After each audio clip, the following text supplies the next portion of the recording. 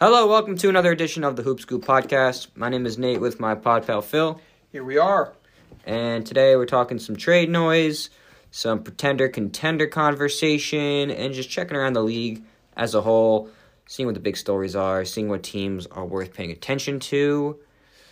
And that's that. Yeah, just some good old trade fodder, chitter-chatter. What more could you want?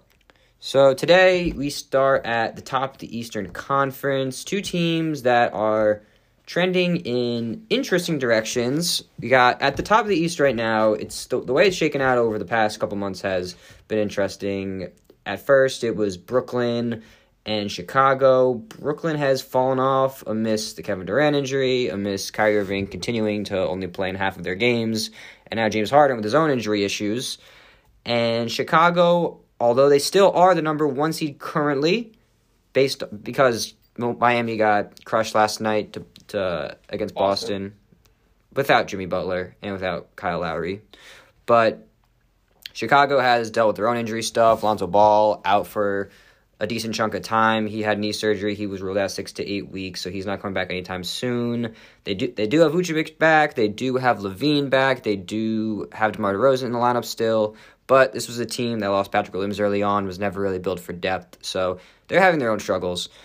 But right now we're going to focus on Chicago, Miami, and talk about, are these truly the two best teams in the East?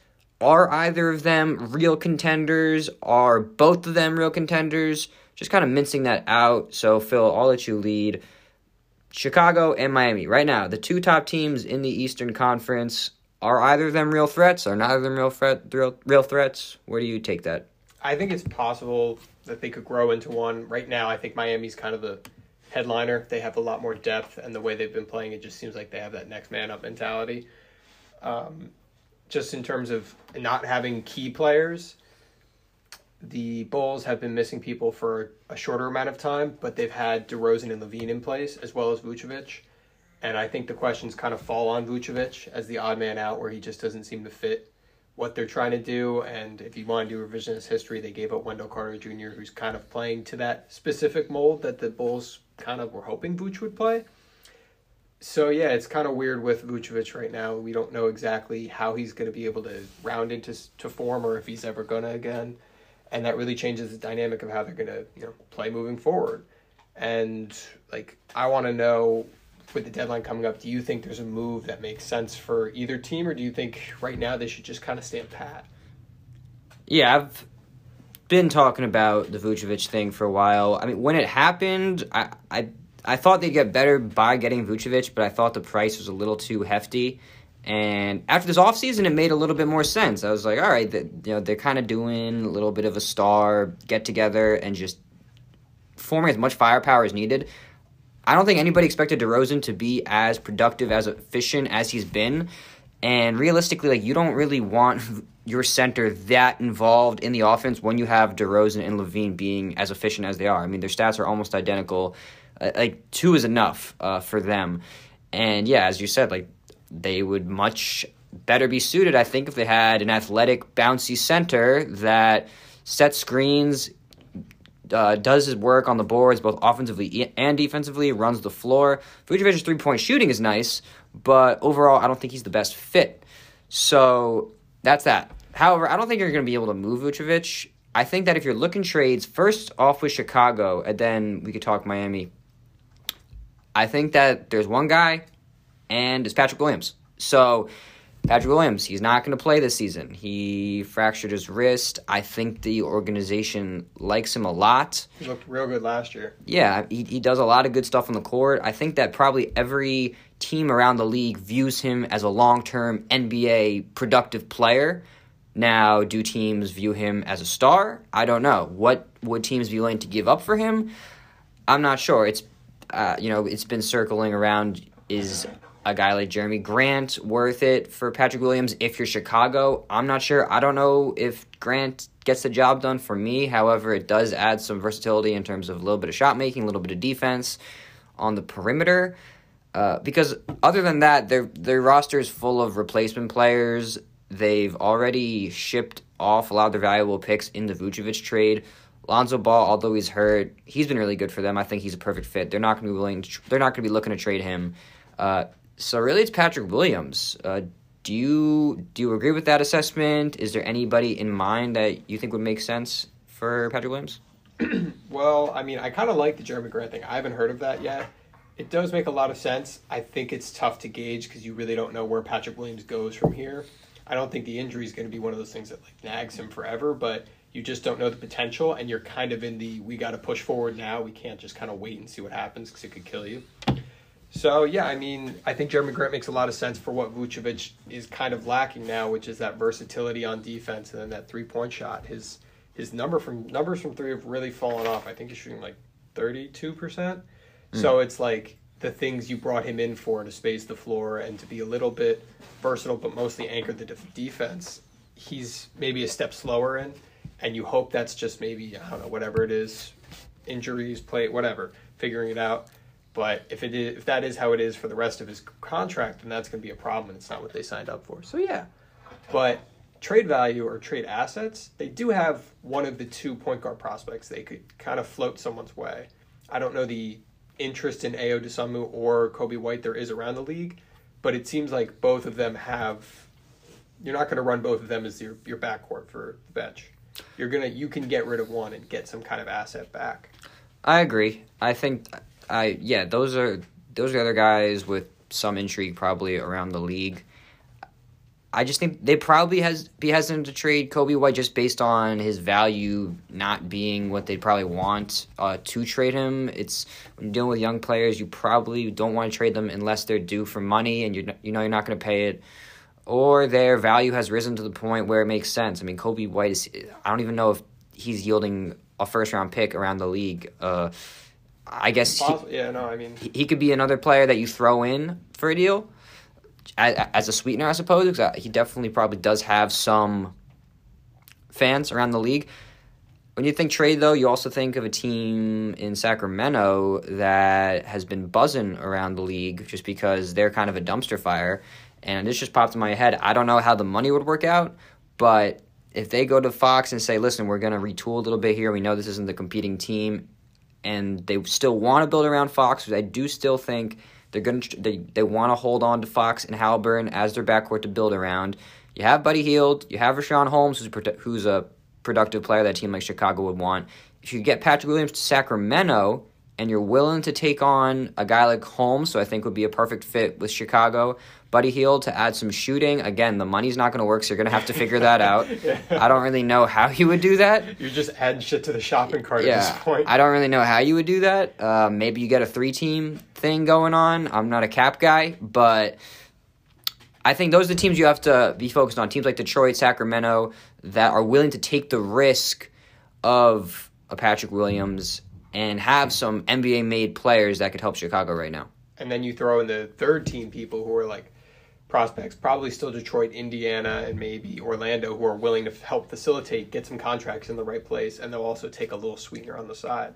So it's definitely in place. I don't know if you could get all those pieces. It's like probably Buddy Hield, and I don't know who else was in the trade. It was Holmes. Buddy Hield, Holmes, and that was it? That's on my mind, yeah. Okay, yeah. No, I mean, you could get it to work. You definitely need some money matchings, but maybe send the Kings, what's his name on Indiana, Karis LeVert, and then Kings send a pick and Bulls send a prospect or whatever. Yeah. That's where the Kobe White off spout goes. Maybe if we want, but yeah, no, I mean, it's definitely on the table. Yeah. But overall with Chicago, I'm in the same place I was with them a few weeks ago, where I think they're at the top of the East. I mean, with the NBA regular season, we've been through it enough to kind of understand that the talent usually plays itself out, and I'm not gonna get off of Milwaukee and Brooklyn as being a tier above everybody else, despite both of them struggling in their own ways.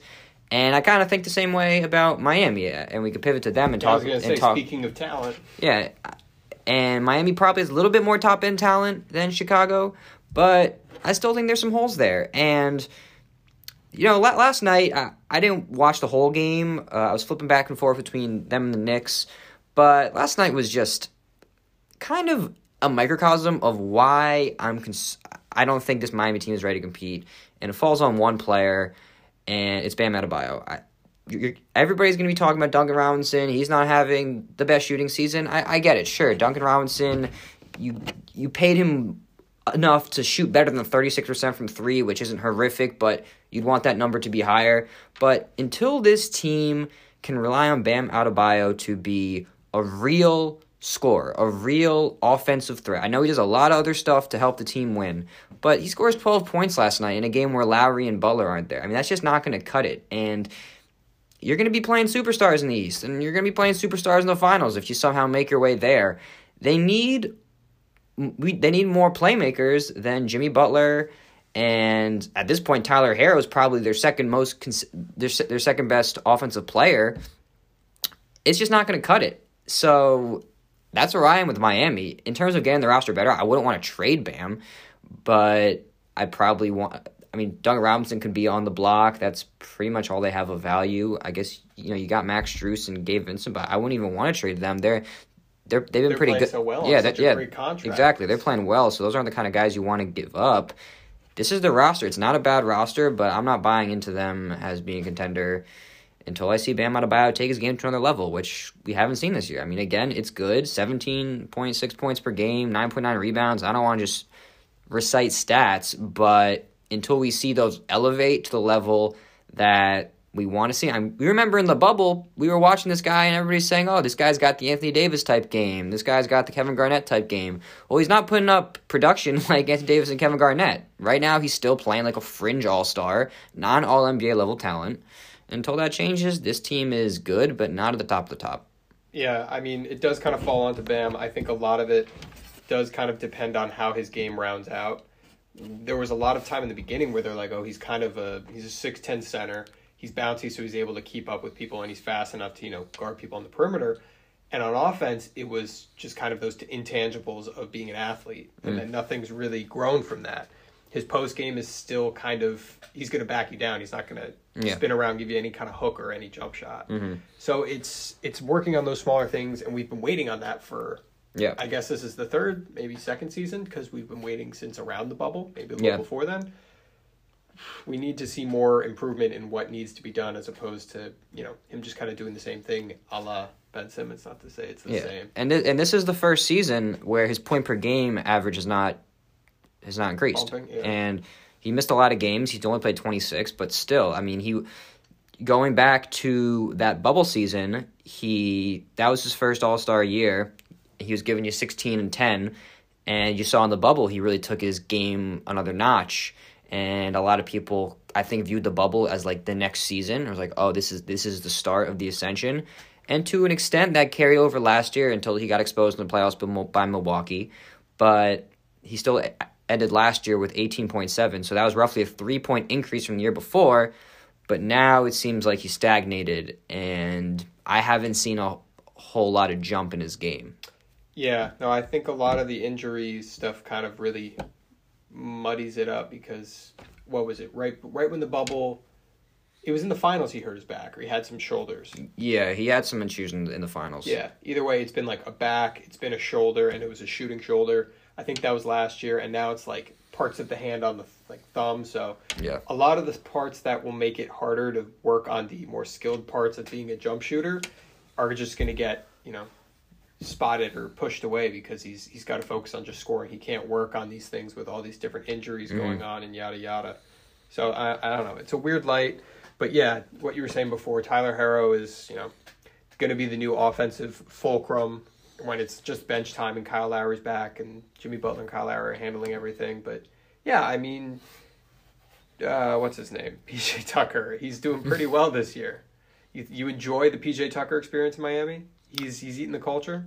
Yeah, PJ Tucker's doing what PJ Tucker was brought to do, I think. Threes, kind of Ds. Yeah, threes, kind of Ds, and if they play the Nets, he's going to bother Kevin Durant. So that's pretty much what you sign up for. Yeah.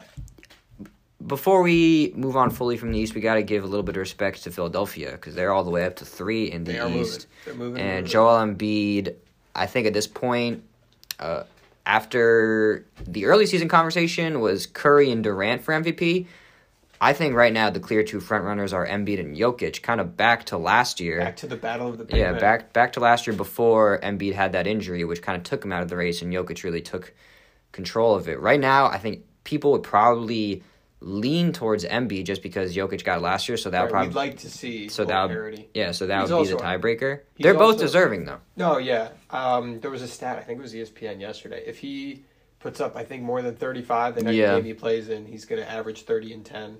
Or he's going to be averaging 30 and 10, which is just a ridiculous feat. Yeah, and also I read if he scores like 25... If he scored 25, yes. Oh, he didn't play yesterday, so actually he didn't do that. Well, that's the thing I want to get to later, but yeah, keep going. Yeah, if he did play yesterday, he was going to and scored like 23 points. He would have been one of 3 Sixers, I think, to score some crazy amount of points in 1 month because he's been absolutely... It was him, Chamberlain, and Iverson, I believe. Yeah. But, yeah, what were you going to say about Embiid? No, basically, last night, I don't know if you watched any, but the Memphis-Philadelphia game, I watched maybe the last 5 minutes of the fourth quarter and then overtime, and it was just crazy how much stepping up there was from Maxey, there was from Curry. I mean, Curry's doing well. Tobias seemed to have a good game, too. For some reason, Tobias, whenever he's actually needed, he cares and he plays well. It's ridiculous that if Tobias puts up, maybe 80% of what he did last night, can more consistently, the Sixers' stock in terms of how good they'll be in the playoffs would be drastically different. Yeah. Tobias is operating maybe at 45% of how good he is when he put up what he put up last night. I think 31 or something like that. I think Maxey at 33. But yeah, Maxey's really stepping into his role. He looks interesting as a prospect and is just a combo guard. I assume his best role is coming off the bench, but he's just been foisted into the starting front. Mm-hmm. But it's so sad just to think about what they need in terms of with this group.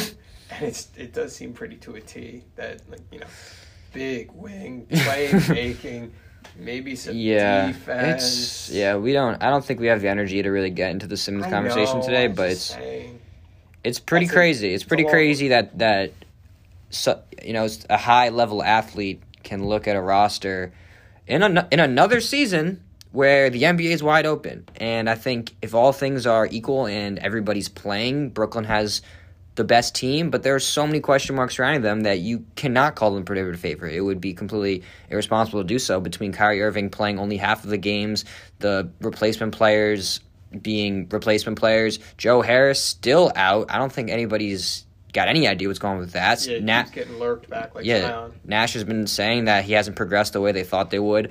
So there's a ton of questions with pretty much every team. Milwaukee, even though I don't think we're going to get to them today because I don't really feel like talking about them. No, but let's do this. Let's break the down. Milwaukee not playing good. 2 minutes for Milwaukee.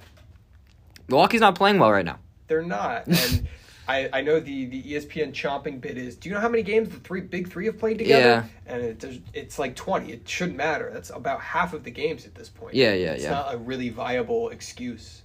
But, yeah, I mean, Giannis is playing well. I think a lot of the guys that they brought in that were going to be more like Pat Connaughtons, like Grayson Allen and Dante DiVincenzo, they're given a lot of minutes. DiVincenzo's been horrible. Right, they're given a lot of minutes now so they can kind of do what Clay did and get back in form and theoretically be good by the playoffs. But that might, hurt them. Hurt them now and then hurt them later because who knows if DiVincenzo's even worth it to have on the floor. Yeah, it'll be interesting to see if they're active at all in the trade market. Right now, Brook Lopez has only played 1 game. I forgot about Brook. Yeah, but I mean that shouldn't make this much of an impact. Well, right, yeah, he does. He probably helps win another 5-6 games, whatever. All right, there's our 2 minutes of Milwaukee was even less.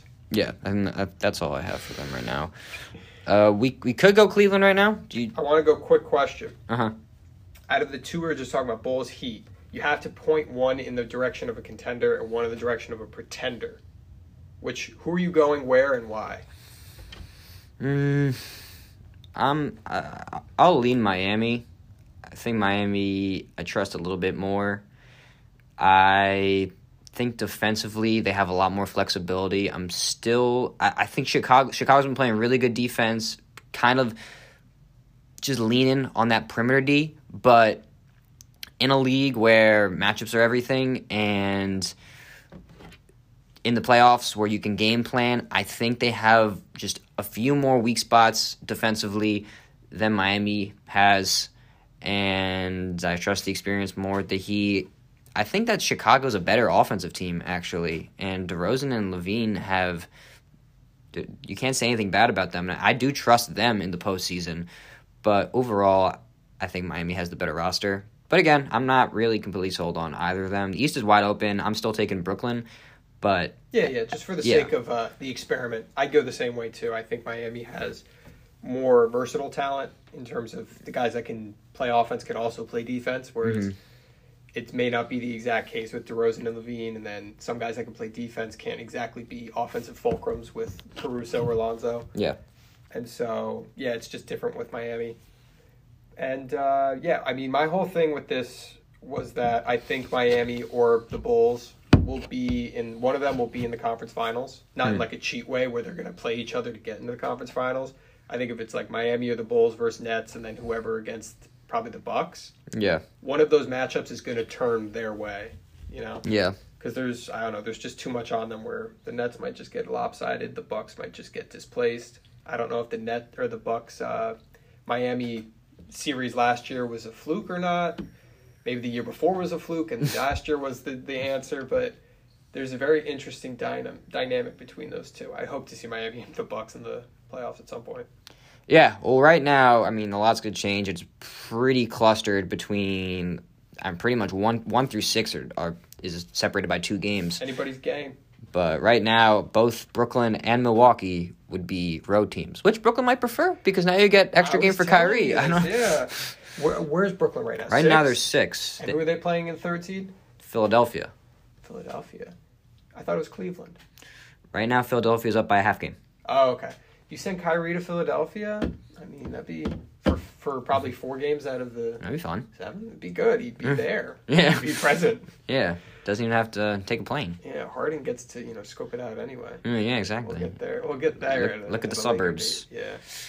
Okay, so we were going to talk Cleveland, but I want to ask a West question. Yeah. Because the West landscape looks different from the East landscape, where it's not as clustered, and the back end is really just... It's like the Lakers and then a drop-off, right? Well, right now it's...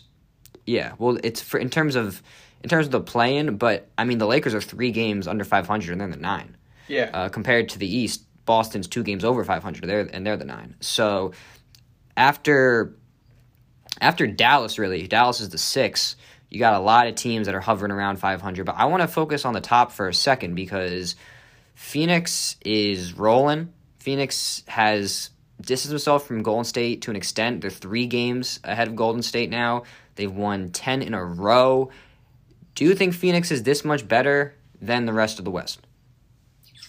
In terms of being like the far and away best team in the West right now, and so that's what they are come playoff time? Yeah. I would say no. We kind of threw out an idea of talking about this in a video like a month ago.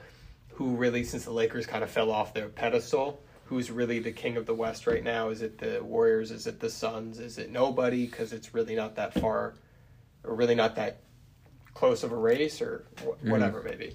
I don't think it's that close. They're that far away. I think it's very close between the Warriors. The Grizzlies could just be a weird, funky little thing. Yeah, I think the Grizzlies Suns are a weird, funky little thing. Grizzlies could be a weird, funky little thing. That's all they are? They could be a weird, funky little thing. What are the Bengals? In the Super Bowl. They are a weird, funky little thing. Okay, so you say that you say that endearingly. I say it endearingly, 100%. Okay. I enjoy the Ja experience. Okay, got it. Yeah, the John Triple J. Jaj. Mm-hmm. Yeah, no, the Suns are definitely the best in the West, I think. Okay, so you think they should be favored to win the West? Right now, barring like injuries and stuff, yeah. Mm-hmm. Their bench is just better than the Warriors. I very much hesitate on the Warriors bench because it's all fast break, and we know how the playoffs go. They break down. Yeah. Are you really going to create on... You're going to expect Wiggins, Peyton Jr., what's his name? Kevin Looney. I don't know. Who's the other 2? Damian Lee, Kuminga. Kuminga. Are they going to create their own offense? You need to throw like Poole out there, or Wiggins needs to be on and firing on all cylinders for that to work as a unit. Yeah. It's a weird little thing. Yeah, Golden State's an interesting one. I think with Phoenix, they've played the best, and they probably should be the favorite. With Golden State, their offense is still okay, which is weird considering they have Stephen Curry, but, it's been documented Curry's not shooting the way he has in past years. He hit the marker, and he just... I mean, last night even, because I watched the fourth quarter of Warriors-Rockets, and it's a struggle for this team at times offensively in the half court. I mean, Curry made some absurd shots, which he will do, and he's capable of doing pretty consistently, even in a playoff series. Was it a close game? It was a close game, and I think it was as close as 5 in the fourth, and Curry went nuclear. He scored 21 in the fourth quarter, I think. Okay. So that'll happen, but there's not a ton of guys you consistently trust on that offense to make plays, work out of pick and rolls, attack closeouts, make good decisions, yada, yada. Wiggins is good, but even last night he did some things. He shot relatively efficiently, but he had one play in the fourth. He did a turnaround banker from the wing, and that was rough. Just overall, I don't know how much talent they have to consistent. We've seen Curry get mauled in the playoffs just through sheer attention. And having Klay as that other guy has always been nice. Is Klay going to be that in the playoffs? I'm not sure. He's still clearly working his way back into it. Right now, their defense is carrying them. They got the number 1 defense in the NBA. But I think the concerns about Golden State are real, and Phoenix has definitely distanced themselves from them. If there's another team, for me, it's still the Lakers just because of their top-end talent. But the Lakers are impossible to evaluate right now because they never play with their team. And Westbrook's actually playing better right now. Oh, but you will admit it. He is. Westbrook's playing. We had a very aggravated debate. What was it? Months ago, who was the 25th best player in the league? It was either I was voting Westbrook, you were voting Middleton. Granted, if we look at it now, probably Westbrook would get bumped higher, higher than 25. But worse. But Middleton, yeah, he'd be worse. Yeah, okay. It's a weird way of saying it. But Middleton would too. Maybe, yeah. Other guys would bump. I mean, probably also had Julius Randle in that conversation. So the whole list probably should be thrown out. It should be done again. But Westbrook's been playing better, but we still haven't seen him with LeBron consistently. He does Westbrook. The problem with him is he does better with the less stars he plays with, and molding his game with other guys has always been the issue.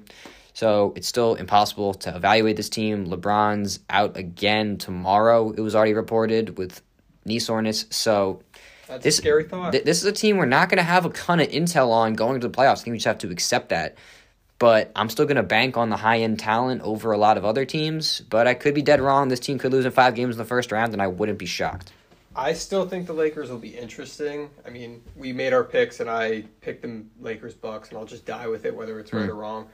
But it just makes sense in terms of the lineup that Westbrook is kind of that Harden piece with the Nets where it's Kyrie and KD for the majority of that second half of the first quarter, and then Harden in the bench for that second quarter on to whatever point.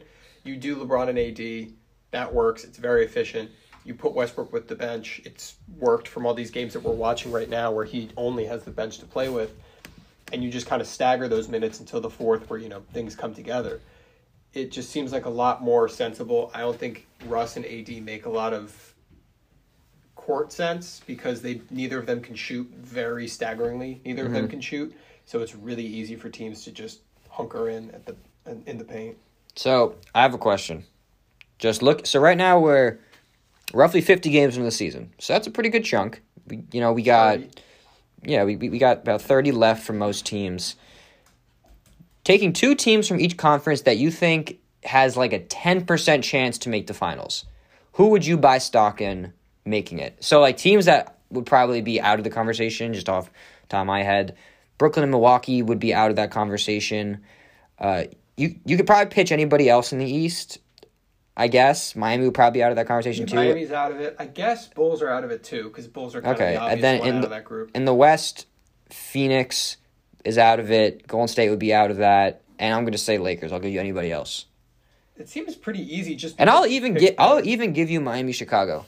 If you want. No, because that makes it too easy. Fine. You picked Miami. I think I'd take more than Chicago. Both of us did. You go ahead. I think I would take Philadelphia over both Miami and Chicago right now. Okay, that's fair. I thought we were excluded. Now you take it down a notch. How far is Cleveland away from Philadelphia? That's why I said I was just going to take away Brooklyn and Milwaukee. Okay. Oh, so you just wanted to make your Sixers lore standpoint? Mm-hmm. I think I would like to root for the Sixers because it seems like they're doing the right things. They're fighting the good fight on this Simmons thing. But I can't really trust what they're going to look like in playoffs without knowing what they look like after the deadline. Mm-hmm. So ask me again in, 2 weeks? 9 days? Okay. 9 days, yeah. And in the West, out of the teams, I'm going to say Dallas. Dallas? Okay. Dallas playing better. Dallas playing defense weirdly recently. And the Porzingis thing is still a mess, although I think he's played pretty well overall outside of the shooting. The shooting is bad this year for whatever reason. He's shooting sub 30%. But Dallas has gotten their defense all the way up to 5th in the league, which I don't think anybody expected. Luka's starting to play better, so I think their offense is going to improve. I think in a West where stuff's kind of unpredictable, and we're saying Phoenix is like the best team in the West, which... Listen, Phoenix is really good, but it's not like they have elite talent. Right. I mean, Luka's the best player in that series that they play against each other. I think Dallas is a sleepy pick right now. All right. I mean, I'm not going to overthink it in the West. You did not mention Utah, so I'm going to pick them up just because they've been playing well. I don't like Utah specifically. Utah's lost many games in a row. Utah's lost many games in a row. Yeah. So they've won a bunch of games. They've been without Gobert and Mitchell, so it's kind of hard to even gauge what's been going on with them. Yeah, if I would go with the highest percent chances if I'm actually putting money on it, I'd go with Utah. I trust that. Utah has a lot more possibility for it if the top two are out. They have a lot more talent. I mean, obviously, Luka's the most talented probably out of the 6, or maybe second most talented out of the top 6 seeds in the West right now. Lauren Curry. Maybe third. Okay, all right, we can. Jokic. Yeah, I know, you're right, actually. Thank you. I wasn't sure where the Nuggets stood. Anyway, and now I've lost my point. But Utah just makes a lot of sense. Ingles is going to be gone. I'm off Utah. I said I was off Utah before the season. I refuse to be back on Utah. So no, I told you last year. Utah is that aesthetic team. They always play well in the regular season, and they are horrible. Wouldn't Dallas be the opposite? What has proven us that would be any different? Listen, we can talk about the results. It's been 2 first-round exits, but last year they go to 7 with the Clippers, who, in my opinion, were the best team in the NBA, besides the Nets. So there's that. I mean, Luka Doncic is going crazy. Brunson's good. He's very good at basketball. Brunson's very good at basketball. I think Porzingis would be a good matchup in the situation because you can play him at 5 and have him stretch out and force Gobert to play some semblance of perimeter defense. I think that would work out well, kind of like what the Clippers did last year when they beat Utah without Kawhi Leonard.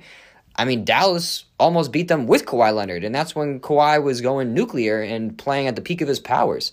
So, yeah, they lost in the first round, but I think Dallas is a team that is made for the playoffs, and Luka Doncic has proven that he is ready for the playoffs, and you can game plan whatever you want. I mean, he's an elite superstar talent, which I love Donovan Mitchell. He's not on the same level as Luka Doncic. Yeah, I'm not going to argue with that. I'm not a huge Donovan Mitchell fan until he converts to the Knicks at some point. But I'm just saying that with Ingles gone, they're going to be looking to improve the offense or the lineup right now, and I feel like there's a lot of easy pieces they could put together to get Burks. Right now. That was one of my key ones.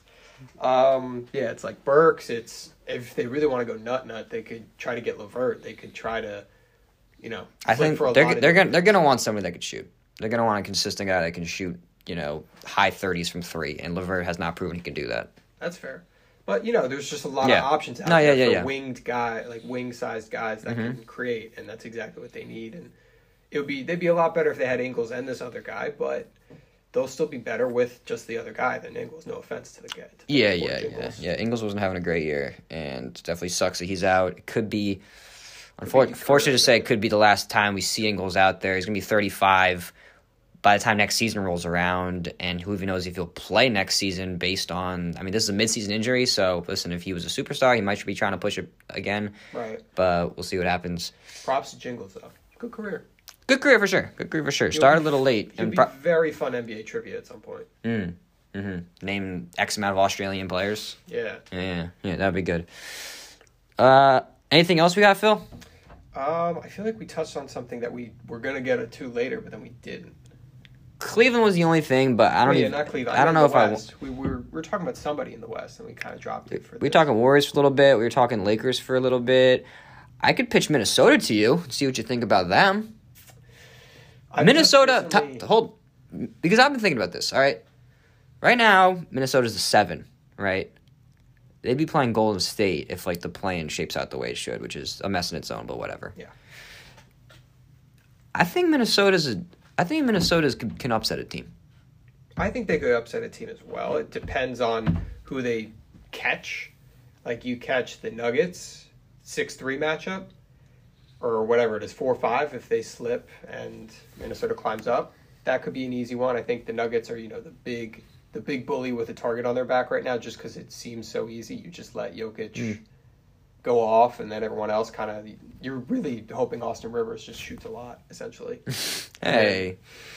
I saw him score 25 in Barclays. Yeah. But yeah, I've admitted to my wrongdoings on the Anthony Edwards slander, so I'm improving myself. I'm working on it. Becoming a better man. Yeah, right now, Minnesota playing pretty solid basketball. They're a 500 team. D'Angelo Russell hurt. Not exactly sure when he's going to be back. I think he's still out. I could double check that. I know he hurt his shin. Yeah, with Minnesota, the question for me is, are they going to play good enough defense? Right now, they're league average defensively. They should be better. They're just they be better. I think they have enough athletes on the perimeter. I think they can model their defense after Chicago a little bit, because I think they do have some perimeter guys. Edwards probably never going to be a great defender just on a commitment level, but they have other guys that can play a high level of defense. I guess the question for them is, are their defensive players going to be reliable enough on offense for them to consistently produce? I mean, guys like Jaden McDaniels, Josh Okogie, Vanderbilt's fun as hell to watch. I think they got a bunch of athletes on the perimeter, but are they going to have the attention to detail? Are they going to be able to guard pick and rolls consistently? I'm not sure, but a lot of talent on the outside, and D'Angelo Russell, another guy, is a negative defender. Right. But I think Chicago, because you have your two offensive... It actually is more similar than I thought, because when you got your two offensive fulcrums in LaVine and DeRozan, efficient playmaking, can do a lot of stuff, not really great defenders. You have Edwards and D'Angelo Russell, who aren't as good as LaVine and DeRozan, but similar idea where offensive fulcrums can do a lot off pick and rolls, all that stuff. Neither are good defenders, but Towns is a lot better than Vucevic, both not great defenders. And then you fill in the blanks with your role-playing, shooting, defensive players. The problem is Chicago, I think, has better guys at those spots than Minnesota does. Lonzo Ball has had a great defensive year. He's a much better shooter than Jaden McDaniels or Josh Okogie or Jared Vanderbilt. Alex Caruso, much better offensive player than any of those guys in Minnesota. So I guess that's the question. Yeah, no, I don't hate it as a light version. The Minnesota Timberwolves are the light Bulls. Basically just because everybody's floor is lower on the Timberwolves, where LaVine and DeRozan are so great offensively, so is Anthony Edwards and Cat, but the defense drops so much farther down for Cat and Edwards than it does DeRozan and LaVine. And then the same thing for the defensive pieces that are put around them. Their offensive ceilings with Caruso, Lonzo, even Derek Jones Jr. and Vooch, they go higher because they're more useful offensively than these Vanderbilt, McDaniels, Noel, whoever else, packages where they can play defense, but their offense is coming along. Yeah. It'll be interesting. We haven't seen Towns in a playoff series since that 1A matchup with Houston where he wasn't great, but that was a very long time ago.